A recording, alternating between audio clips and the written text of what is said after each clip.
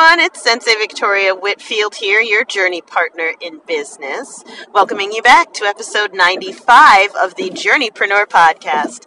This is your source for channeled holistic stress management techniques, guidance, inspiration, and motivation to stay on your path to rapid financial ascension and massive impact as a conscious entrepreneur. So the title of this podcast episode is My First $40,000 Month. My first $40,000 month! Woo! So I'm really just so grateful and so happy and just in awe of how fast the ascension can happen once I'll put it on me, am aligned with receiving and being on that path to rapid financial ascension. And I feel very strongly that I am just getting started. All of the things that happened over the last month, we've really structured so that it's built to scale, done this very intentionally.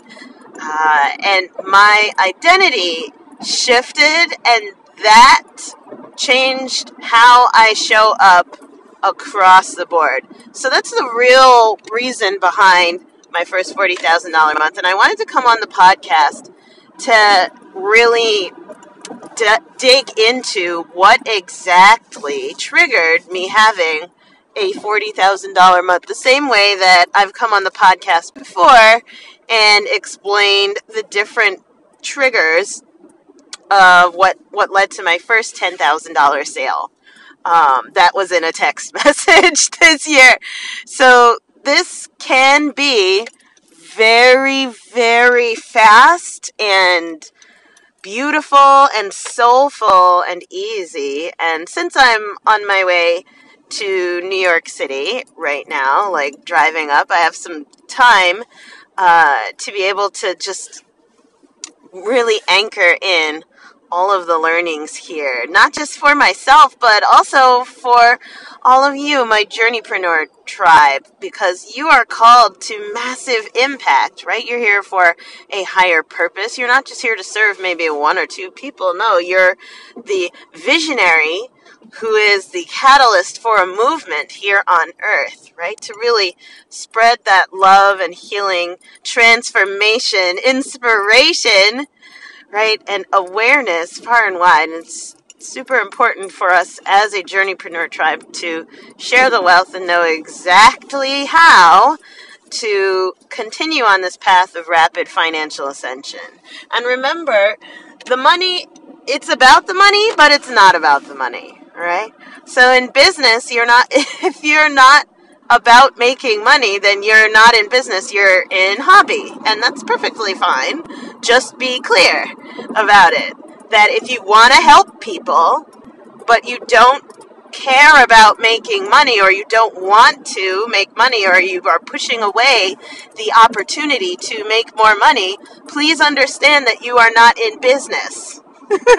You're not in business. This could be in charity, right? You could be in hobby, right? Or this is something that is a personal passion of yours, but don't call it a business. Be kind to yourself if you've been trying to monetize something that's really just a personal passion of yours, and it's not something that you want to make money doing. I personally have a personal passion for music, and I have done some performances before or earlier in life, but that is not what I've monetized. That's not what I've put into my business, right? Not everything that I am passionate about, I monetize. I'm going to say that again to free up some energy for somebody who's listening right now. I do not monetize everything that I am passionate about. No. I do not monetize everything that I am passionate about, right? Because some things are sacred. Some things, not that monetizing things make them less sacred, but personally sacred. Something that is vulnerable, open, free-flowing. unconditional and non-transactional in nature. And for me, my art and my performance in music, for me personally, that's something that I do not want anybody to require me to deliver. This is something that is purely for personal pleasure and personal gain. Sure, I've touched other people with the art that I have created in the past, right, or the performances that I have delivered as a musician in the past, absolutely. But for me personally, and this is not, I'm not saying this is universal, but my spirit guides are telling me to be very clear that there's someone out there who's starting to feel drained, that everything about their life has to be monetized, or everything that they hold dear, oh, they got to sell it. Oh, I love making jewelry. Oh, you should sell that. Oh, I love making herbal tinctures. Oh, you should sell that. Oh, I really love painting. Oh, you should sell that. No, right? Only if it's something that's a pleasure project, it does not have to be monetized. So I was not expecting to say that. But I'm sending you so much love, and I'm on my flow cycle. This is the very first day of my flow cycle, so this is a powerful, powerful throat chakra open day for me right now. So whatever's coming through is going to come through even on a bigger level. All right, let's go. So my first $40,000 month, I feel that the biggest trigger for initiating that, like the big domino that fell, was how I perceive myself in my business. My professional self-image changed. And that, like the previous month, I'll be honest with you, was closer to like maybe, I don't know, $8,000 or $10,000, right? $8,000 or $10,000. So to go from that to a $40,000 month, something must have shifted, y'all. Something big, right? And the big domino that fell for me, that has now knocked all of the other little dominoes and is causing ripple effects throughout all of my behavior patterns, how I show up, my marketing, my business model, my offers, everything. The big domino was that my professional self-image changed for me. Changed for me. So this was an inside job. Mindset is everything. My mentor, Fabienne Fredrickson, is awesome. And that's one of the first things that she teaches every single meeting. She's like, all right, we need to go through some mindset shifts before we talk about tactics.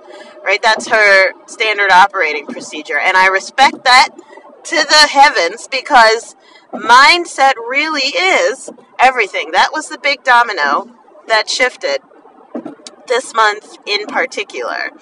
And so let me tell you about my before and then my after regarding the shift in how I see myself, right? My self-image in my business.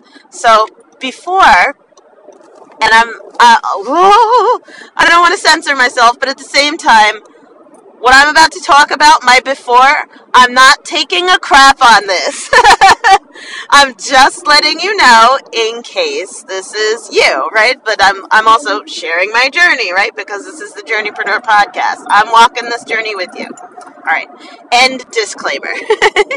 So before, how I saw myself in the business is that I am the teacher. Right? I am out there teaching. I am a channel, right? So I am a channel, a divine, intuitive, spiritually tuned in, tapped in, turned on, energetic channel of information that when people plug into me, right, or tune in to me as the spiritual channel that I am, they receive spiritual nourishment, inspiration, healing energy, right? They receive insight, and all of that. That is how I perceived myself in the business. How I also perceived myself in my business is I am the main, implementer.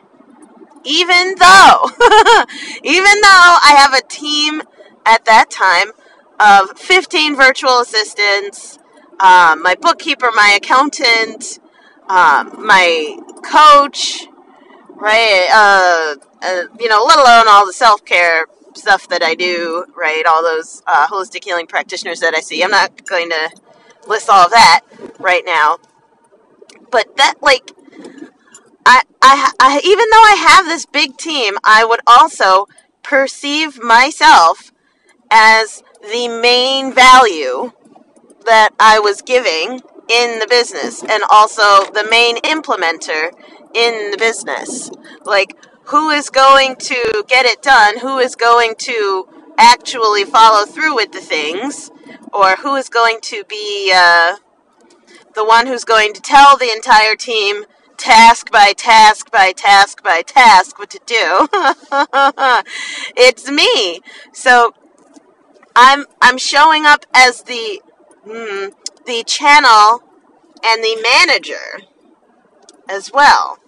So that means how I perceived myself in that former identity. How I perceived myself was as the main asset of the business. And it was, if it's going to be, it's up to me, right? So if there's a sale, that means, yay, I did it. If there's not a sale, that means, darn, I did not do it.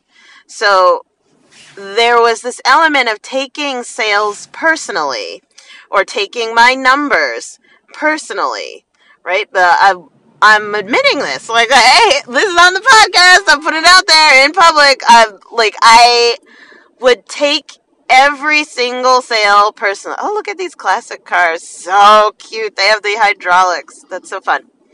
So I would take every single sale personally. And seeing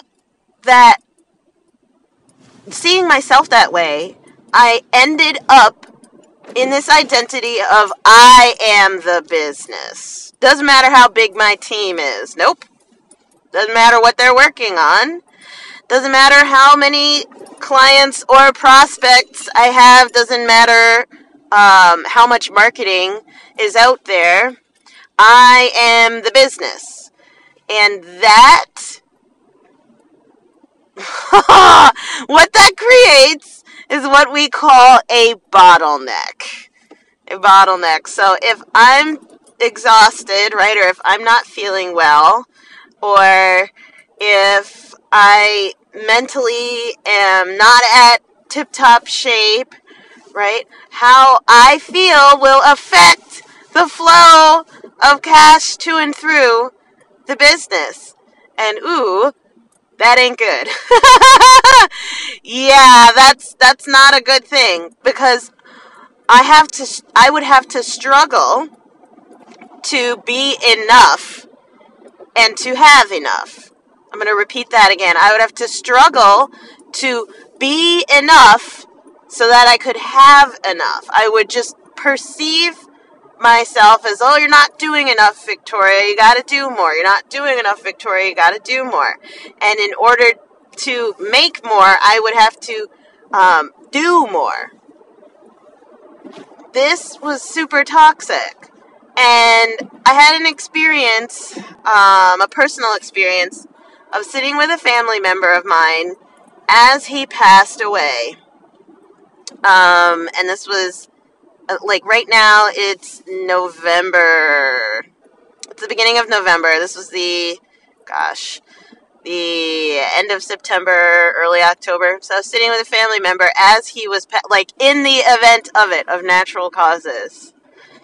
And as he was passing away, I just, whatever he was doing, whether he was coughing or soiling himself, or, trying to adjust himself, or just, breathing, whatever he was doing, I would intentionally celebrate him.